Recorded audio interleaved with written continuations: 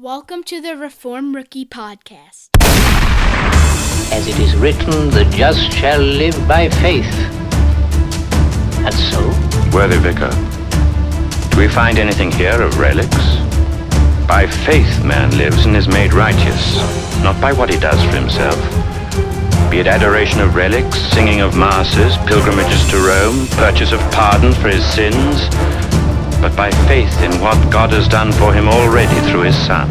Dr. Martin, if you leave the Christian to live only by faith, if you sweep away all good works, all these glorious things you dismiss as mere crutches, what will you put in their place? Christ. Man only needs Jesus Christ.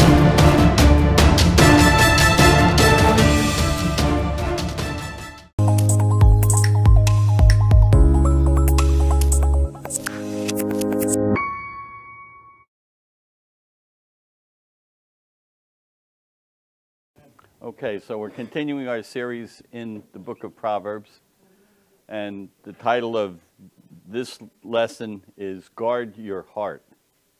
All right, just a couple of quick review points. Proverbs is wisdom literature, remember, so it is interpreted somewhat differently than regular didactic material. The purpose of the book is to make one wise, and we've got a working definition of what wisdom is, and wisdom is the ability to handle life with skill. Proverbs addresses all areas of life, but in a very practical manner. It's not just theory. It is meant to be put into practice. And this morning we're going to examine guarding your heart. All right, and our beginning text, in fact, we only have one text to begin with from Proverbs, and then we're going to be jumping around, is Proverbs 4:23. Watch over your heart with all diligence, for from it flow the springs of life.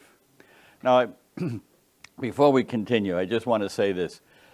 A lot of times when especially when we come to the book of Proverbs, and we read a verse such as this one, and we say, yeah. You know, we just have it, yeah, I know that, all right? The point is, these verses are included in the book of Proverbs for some very specific reasons, and if we don't stop and pause and reflect on it and say, what does it say, that's not enough. It's, all right, how do I apply that to my life? If you're not applying it to your life, then you might as well go read the Reader's Digest, okay? Which I like to read, by the way, so. But anyway, if nothing else but for the jokes. Yes? When the scripture is saying watch over your heart, did you define what they mean? No.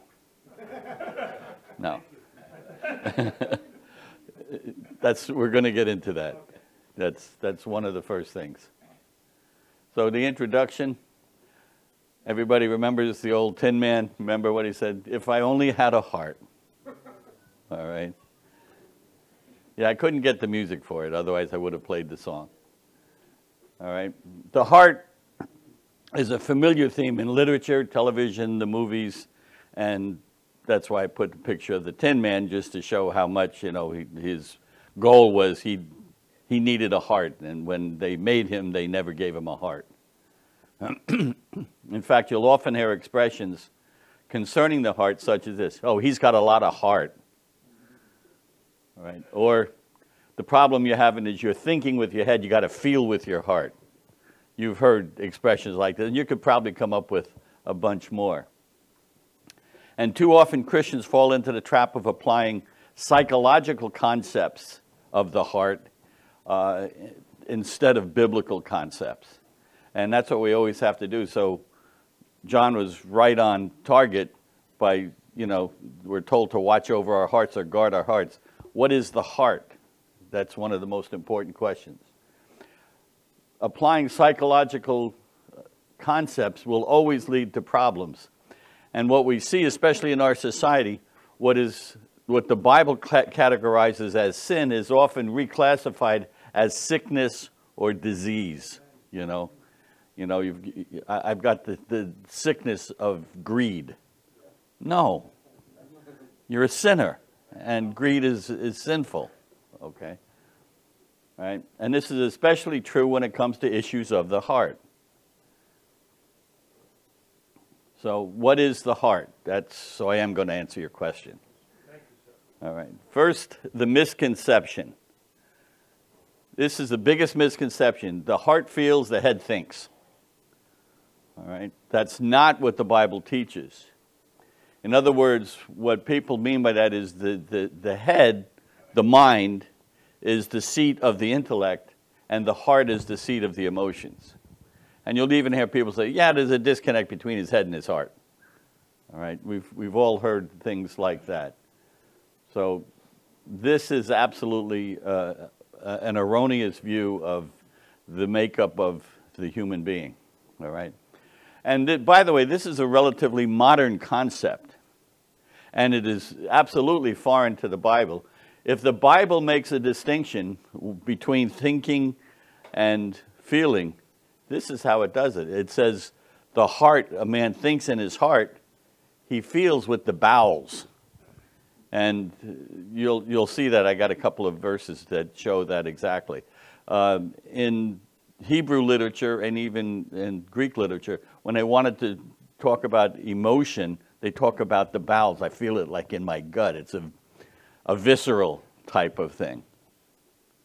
Proverbs 23:7 shows this. For as he thinketh in his heart. Notice, there you have one verse right up front, talking about the heart thinking. All right? And then this, I took this from the King James Version. For God is my record, how greatly I long after you all in the bowels of Jesus Christ. There's that idea of the guttural type of thing. I can feel it, you know. You even heard people say things like that, a young man saying, you know, I love this girl so much, you know, it hurts in my gut. I love her so much. By the way, that's a biblical expression, so it's okay to say that. So what is the heart? I'm going to go through a few things here. First, it's the center of vitality. What do we mean by that? Abraham speaking in Genesis 18:5. And you're going to notice that I'm going back and forth between King James Version and the New American Standard to show the difference, how the earlier translators translated some of the verses. Same concept, but just using different words. I will fetch a morsel of bread and comfort ye your hearts. Notice, refreshing with bread is going to affect the heart. All right, comfort ye your hearts. Now here's the New American Standard. I will bring a piece of bread that you may refresh yourselves, that after that you may go on, since you have visited your servant. And they said, so do as you have said. But there you're starting to get the idea that the heart is more than just the seat of emotion, but it's actually a seat of vitality. It's also considered the center of thinking in Scripture. Proverbs 23:7, for as he thinketh in his heart, so is he. Again, there you have the concept of the heart thinking. Moses speaking in Deuteronomy 7:17, if you should say in your heart, look at that. So there he's actually having the conversation in his heart, and clearly it's not talking about the emotions. It's the center of reflection or meditation. Deuteronomy 8:5, thus you are to know in your heart, all right? So there you see some sort of knowledge that the Lord your God was disciplining you just as a man disciplines his son, all right? It's the center of belief. Romans 10:9 and 10, we all know these verses, but look very carefully. If you confess with your mouth Jesus is Lord and believe in your heart, again, it's not an emotional thing. It's an intellectual thing, all right? For with the heart man believes, all right? See, what happens is too often, we know, these are familiar verses. We recite them, but we're not stopping and reflecting and saying, what does it really mean? So it's talking about a heart issue, all right? It's the seat of courage. Psalm 27:14, wait for the Lord, be strong, and let your heart take courage. Yes, wait for the Lord. It's the seat of the conscience.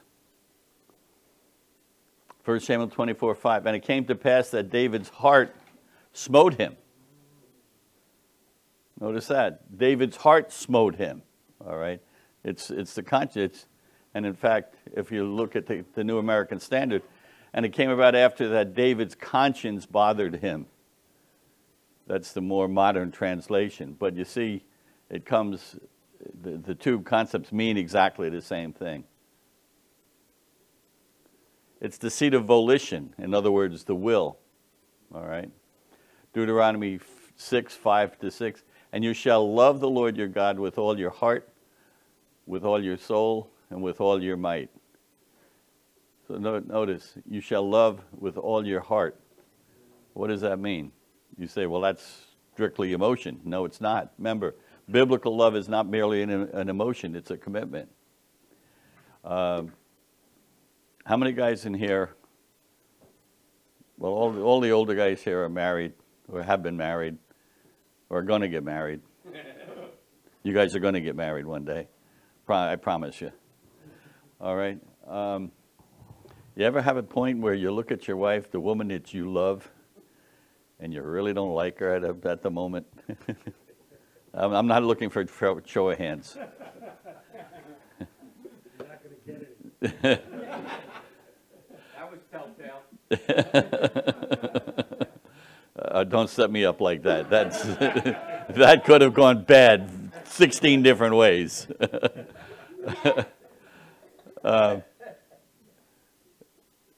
But my point is, you can get into an argument or a discussion with your wife, and you're really not liking her right then, but you don't stop loving her, you know, because love is more than just the emotion.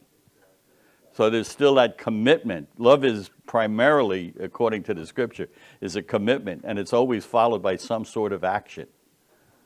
All right?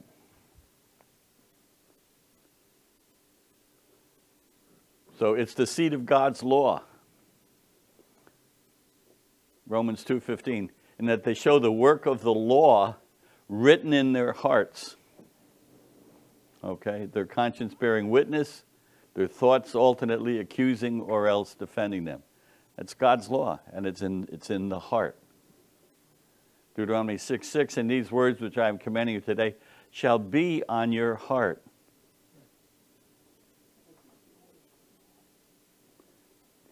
It is the seat of emotion. Now this is where most people think of it, and so I don't want to leave it out. I don't want you to get the idea that it has nothing to do with the emotions, because it does. It is. We are emotional creatures. All right. Psalm 4:7. Thou hast put gladness in my heart, more than when their grain and new wine abound. New wine puts gladness in your heart too, by the way. And that's not a bad thing. Drunkenness is a bad thing, but Psalm 13:2. How long shall I take counsel in my soul, having sorrow in my heart all the day? So it is the seat of emotions, all right? But notice it's much, much more than that. Leviticus 19:7, you shall not hate your fellow countrymen in your heart. All right? Wide range of emotions that all are coming from the heart. So then, what is the heart? In biblical terminology, the heart is the whole inner man.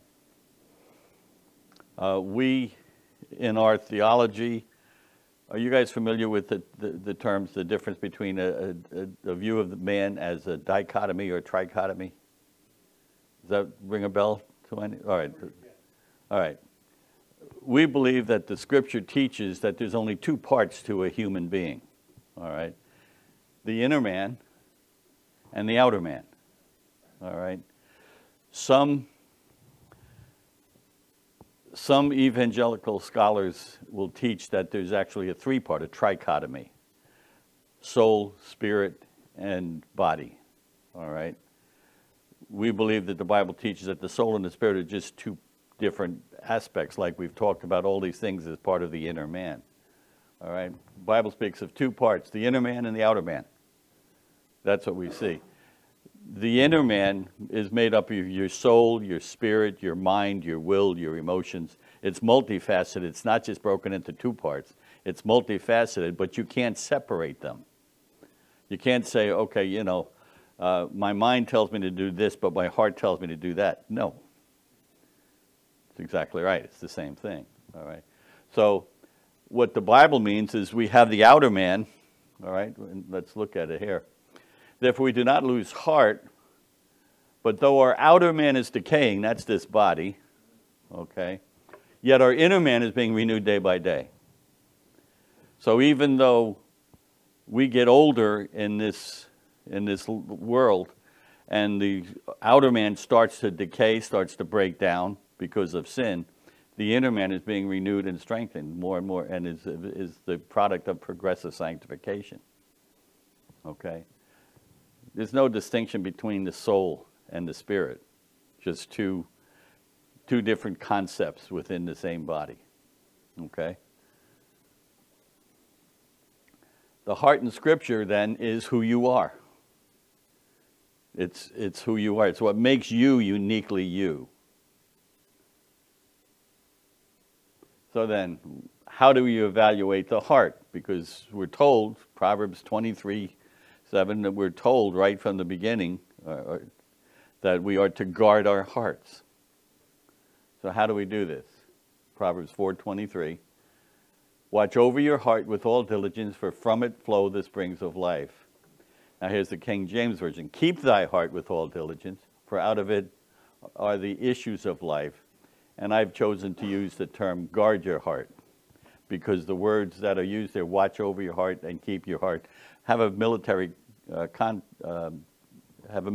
aspect to them, of guarding, walking the walls.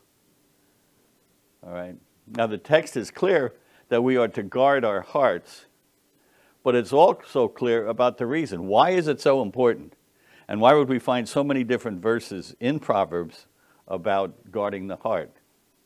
The reason for from it flow the springs of life. You following? What are the springs of life? Everything to do with your life here on earth. All right? From it flow the springs of life. It's from the heart. So let's examine that a little bit more. For out of it are the issues of life. Two different ways. Proverbs 23:7, for as he thinketh in his heart, so is he. You have to look at this. This verse is often misquoted or misused, misapplied. All right? It's not a positive thinking that whatever you think you are, you can be. You know? It's not like the Army, you know, be all you can be. All right? That's not what it's saying. What it's saying is the thinking, what you believe in your heart is who you are, and that's going to play out in life. So it's not encouraging. It's just, again, Proverbs very often does this, just gives a statement of fact. It's not really teaching. It's not meant to teach anything in particular, but it's just guarding, telling you that you need to guard your hearts. Why? Because what's in your heart is going to determine what you do. And I'm going to follow up on that a little bit. Beliefs and attitudes have consequences. What you believe is going to affect how you live your life. What you believe on the inside determines how you will live in the world. All right? In fact, somebody sticks up a bank and they steal money. Does that make them a thief? In one sense, yes. But they're actually, why did they stick up the bank? Because they're a thief. Now, it doesn't become a reality until you actually do it. But yes.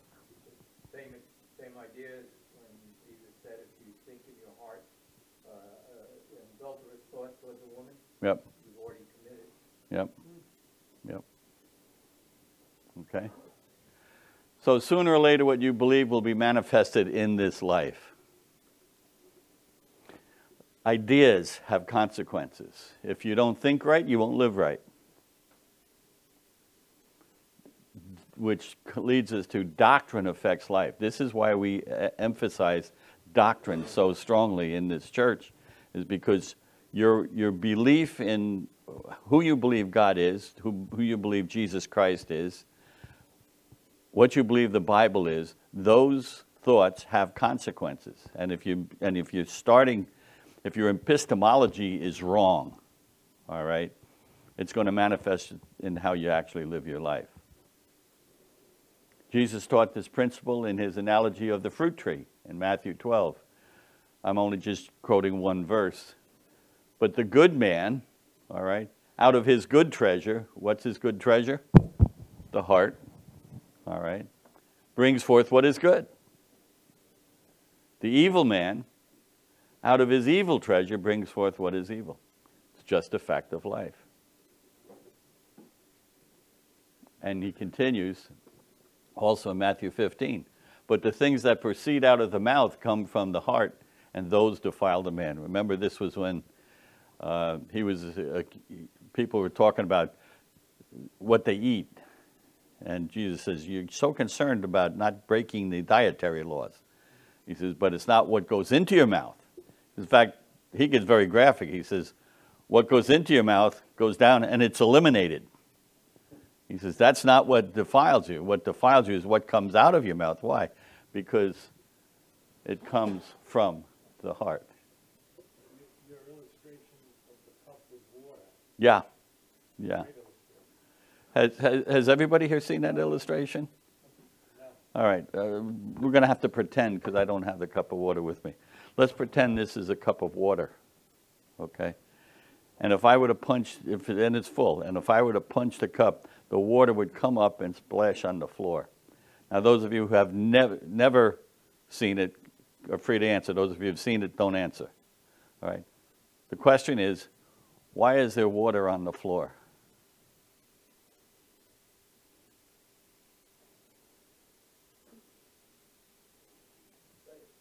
See? Yeah, no. No, that's not the answer. That's not why there's what the punch is incidental. Why is there water on the floor?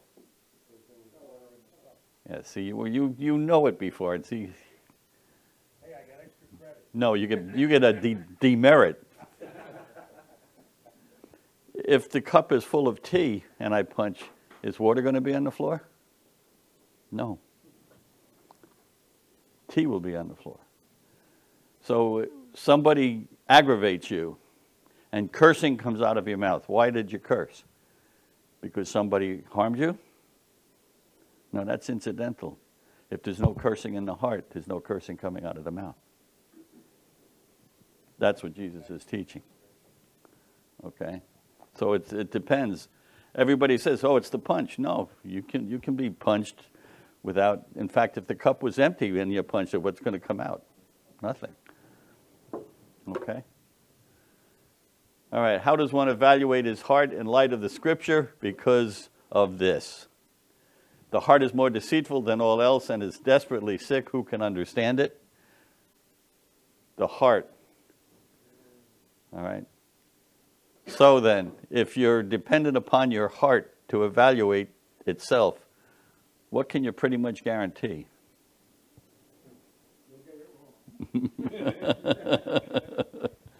Sure, because the heart is more deceitful.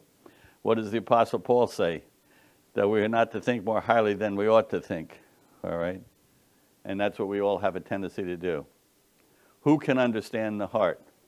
So any evaluation of the heart must be done by the mirror of Scripture. Yes? One other comment. Often when we're witnessing people and they say, well, no, I made that choice. I made that decision to accept Jesus, right? And we show them in Scripture where you were dead in your trespasses and sins. You were an enemy of God.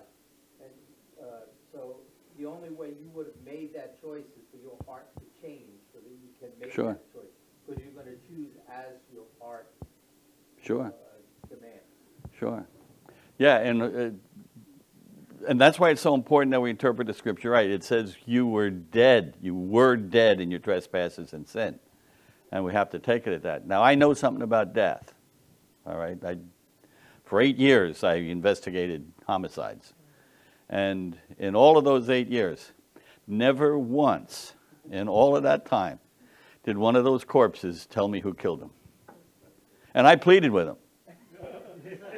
I go down to the morgue and I'd say, hey, buddy, come on, just tell me who did this and we can wrap this whole thing up. I can go home to my wife.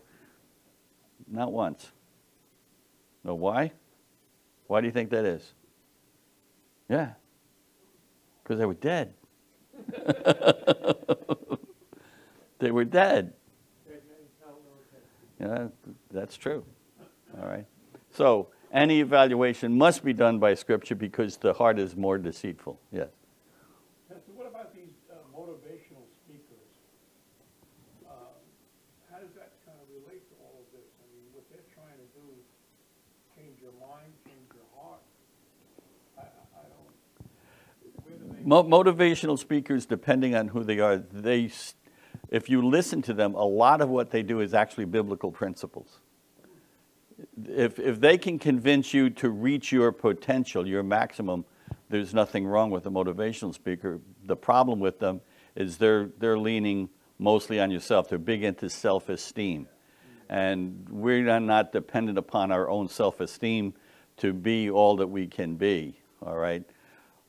What we would advocate would be you need to progress in your sanctification. And as you do that, you're going to become a better person. You're going to be able to do more than you think you can do. Look, we can all do more than we think we can do. What does the Bible say about how we're made? We are fearfully and wonderfully made. I mentioned this in a sermon not that long ago, that I used to be I ran track in high school. And the one year, my junior year, I moved from half a mile to a mile. I hated it. I hated it. And I was never that good, but I ran a mile down close to 5 minutes, all right? Again, it's not that great, but it was the best that I could do. Now I'm looking at these marathon runners, and they're averaging 5-minute miles for 26 miles. I can't imagine that. I collapsed after 1 mile of running it in 5 minutes. The human body is amazing how God has constructed it. So, I mean, we are capable, and if a motivational speaker just taps in to show you that, he's not necessarily wrong. But most of them go way wrong because they're talking about it's just you, it's yourself, you don't need, you got to be careful, yeah. It comes down to it being a moral issue, ultimately. A believer does everything he does motivated for the glory of God. The motivational speaker teaches them to do motivated for the glory of self. Yes. It all comes down to the glory Excellent. of self versus the glory of God. Both human beings can do incredible things. Incredible things. One's doing them for the glory of God. Sure. Yeah, that was an excellent point. All right, so any evaluation of the heart must be done by Scripture, because man will always think more highly of himself than he ought to think. So how do you guard your heart then? First and foremost, you need to understand it takes the grace of God. If you are going to guard your heart, as we're told to in Scripture, you have to understand that I can't do this by myself, contrary to what the motivational speakers say. All right? But I need the grace of God. Ezekiel 11, starting verse 19, I shall give them one heart and shall put a new spirit within them. And I shall take the heart of stone out of their flesh and give them a heart of flesh. Notice this, what he's talking about, radical transplant, radical heart transplant here. That they may walk in my statutes and keep my ordinances and do them. Then they will be my people, and I shall be their God.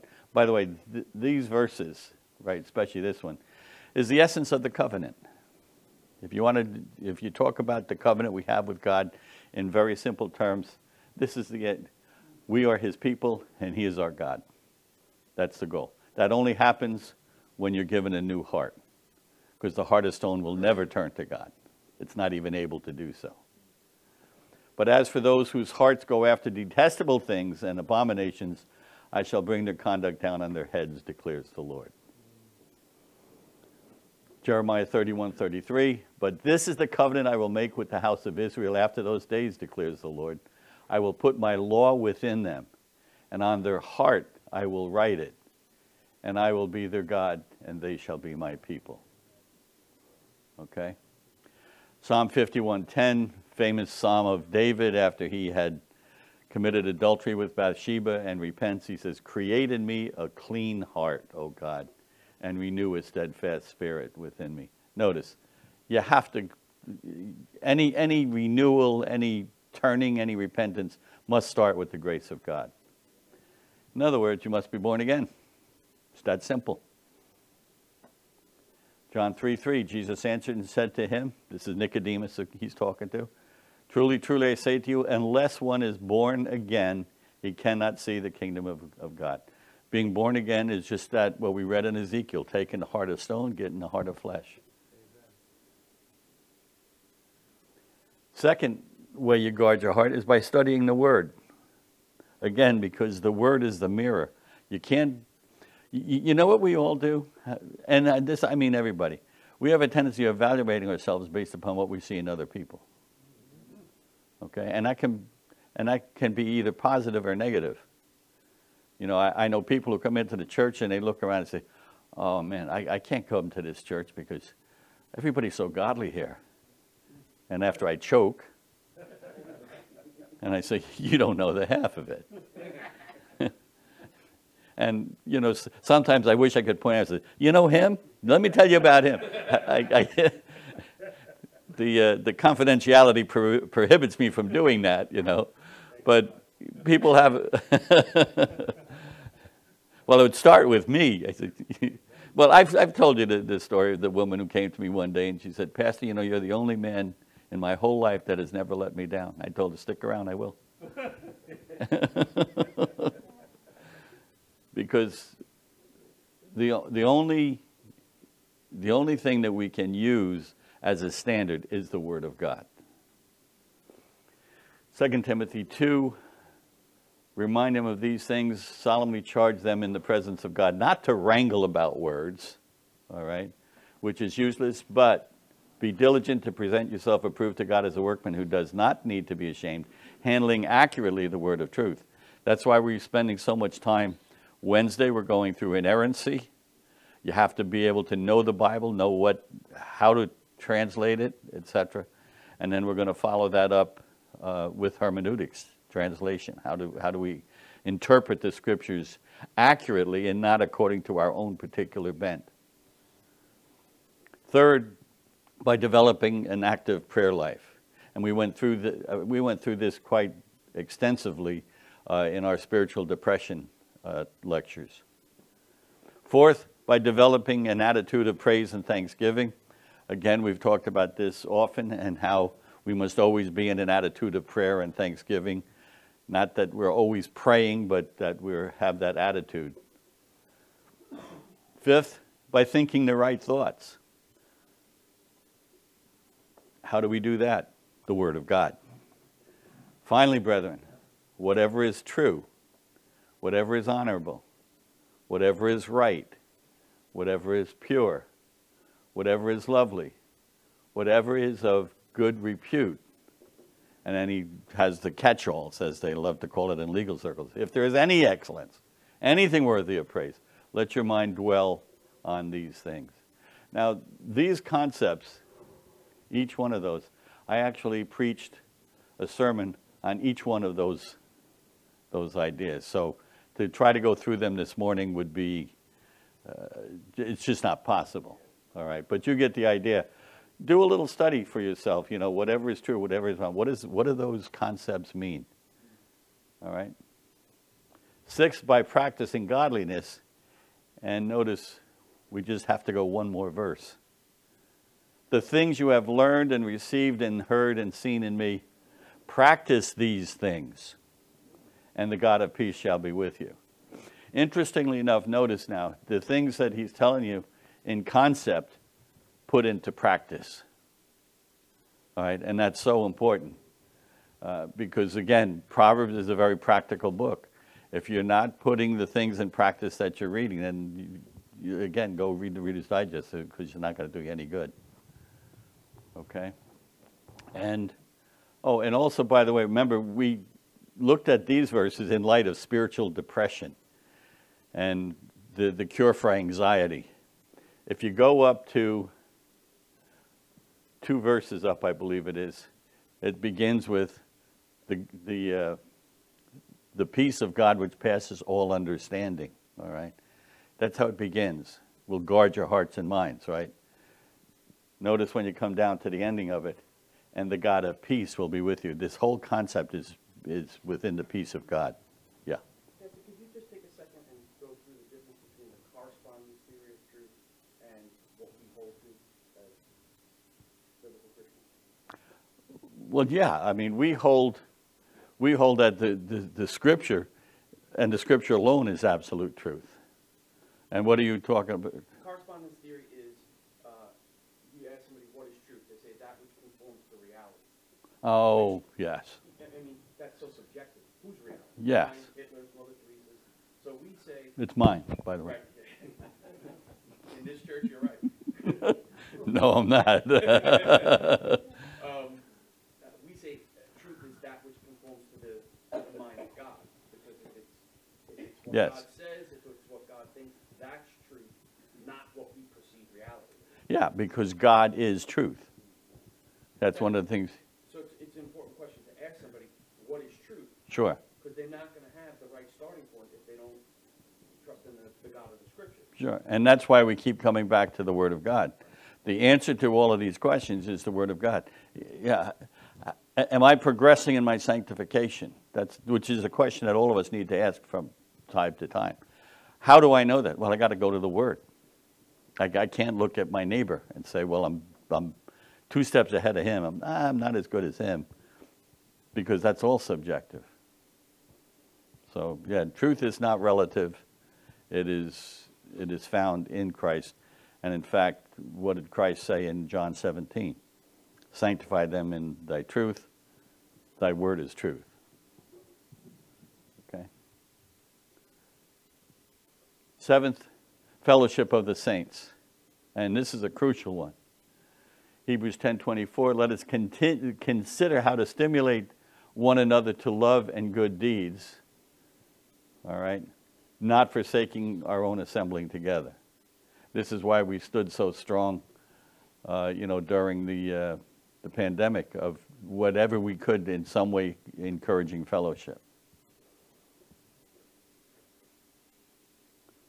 Encouraging one another. 8th, don't discount the sanctifying work of the Holy Spirit.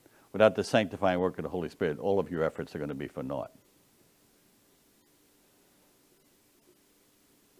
So guarding your heart then means a complete transformation.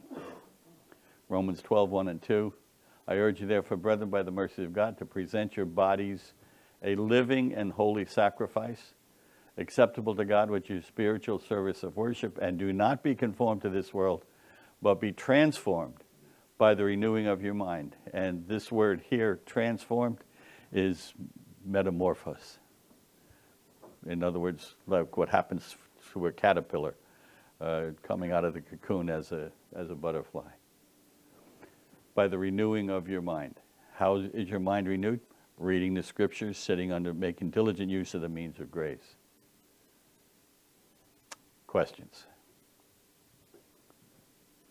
I have a comment. Okay. Worldview. Your worldview is going to come out of your heart Yes. and the standard you use. Yeah, for sure. A worldview is foundational for everything that we do, because your worldview is going to be determined by your epistemology, what you believe, what is your source of truth. And of course, with us, ultimately, it's sola scriptura, all right? Now, that's not to say, and as you'll see as we go through Wednesday evenings, that's not to say that we don't have any other norms other than Scripture. Confessions and creeds are normative to an extent, as long as they're in subjection to the supreme norm. And you'll see that's why they use the term the Bible is the supreme norm. I'm getting way ahead of myself. But on Wednesday, you see, why did they choose that the Bible is the supreme norm? Because there are other norms. For us, it's the 1689. How is it a norm? If you don't hold to it, you can't join this church. So it's normative, right? We're not saying it's infallible. Does that make sense? Go ahead, John. I was looking for that verse, I can't find it, but there's a verse that says, the heart is deceitfully wicked, who can know it? Yeah, Jeremiah 17. I just had it up there. Yeah. Okay. Is the implication there that, we can't, even judge our own, we need the Lord? We need to, that's why we have the scripture. Yeah, and in Psalm 139 where he says, search me, O God, and know my heart. Right. And then obviously reveal it to me so I can, because I know a lot of times in my own life, I'll be trying to point something out in my wife, and right at that moment, it's like, stop, look in the mirror. Yeah. When I do, it's like, oh my gosh, I'm going after her. I got this beam sticking out of my own eye. Well, think of it this way. That's why I went through being born again. How many times has the average person heard the gospel and just dismissed it? Until what? Until the Lord opens the heart. That's why we need the grace of God. We are so far depraved, even in our thinking. And when I say depraved, I don't mean it's, that they're all axe murderers or anything like that. But I mean, we just don't want to hear that until God opens the heart. And it's that radical change in the heart that allows us, it's like the scales fall off your eyes. You can see, he says, wow, I'm a sinner. I didn't realize that, Any other thoughts or questions? In Homicide, we had a different version of Rudyard Kipling's poem. It said that, if you can keep your head when all others around you are losing theirs, you simply don't understand the situation.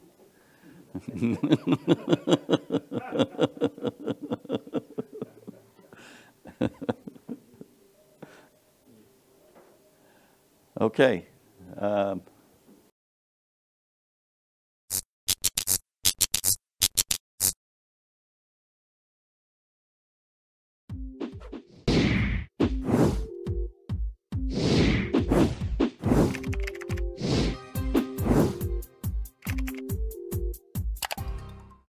You have been listening to the Reformed Rookie Podcast, where we aim to teach Reformed theology to beginners or rookies.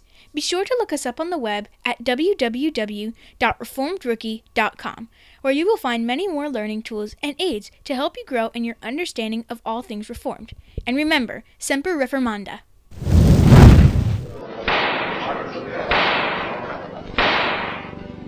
Dr. Luther, are you prepared to retract these writings?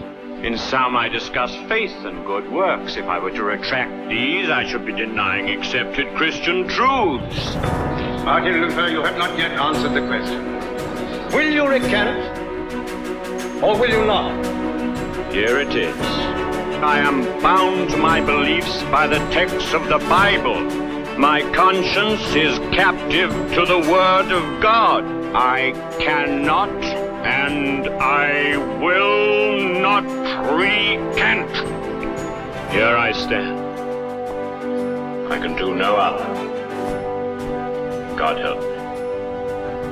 Amen.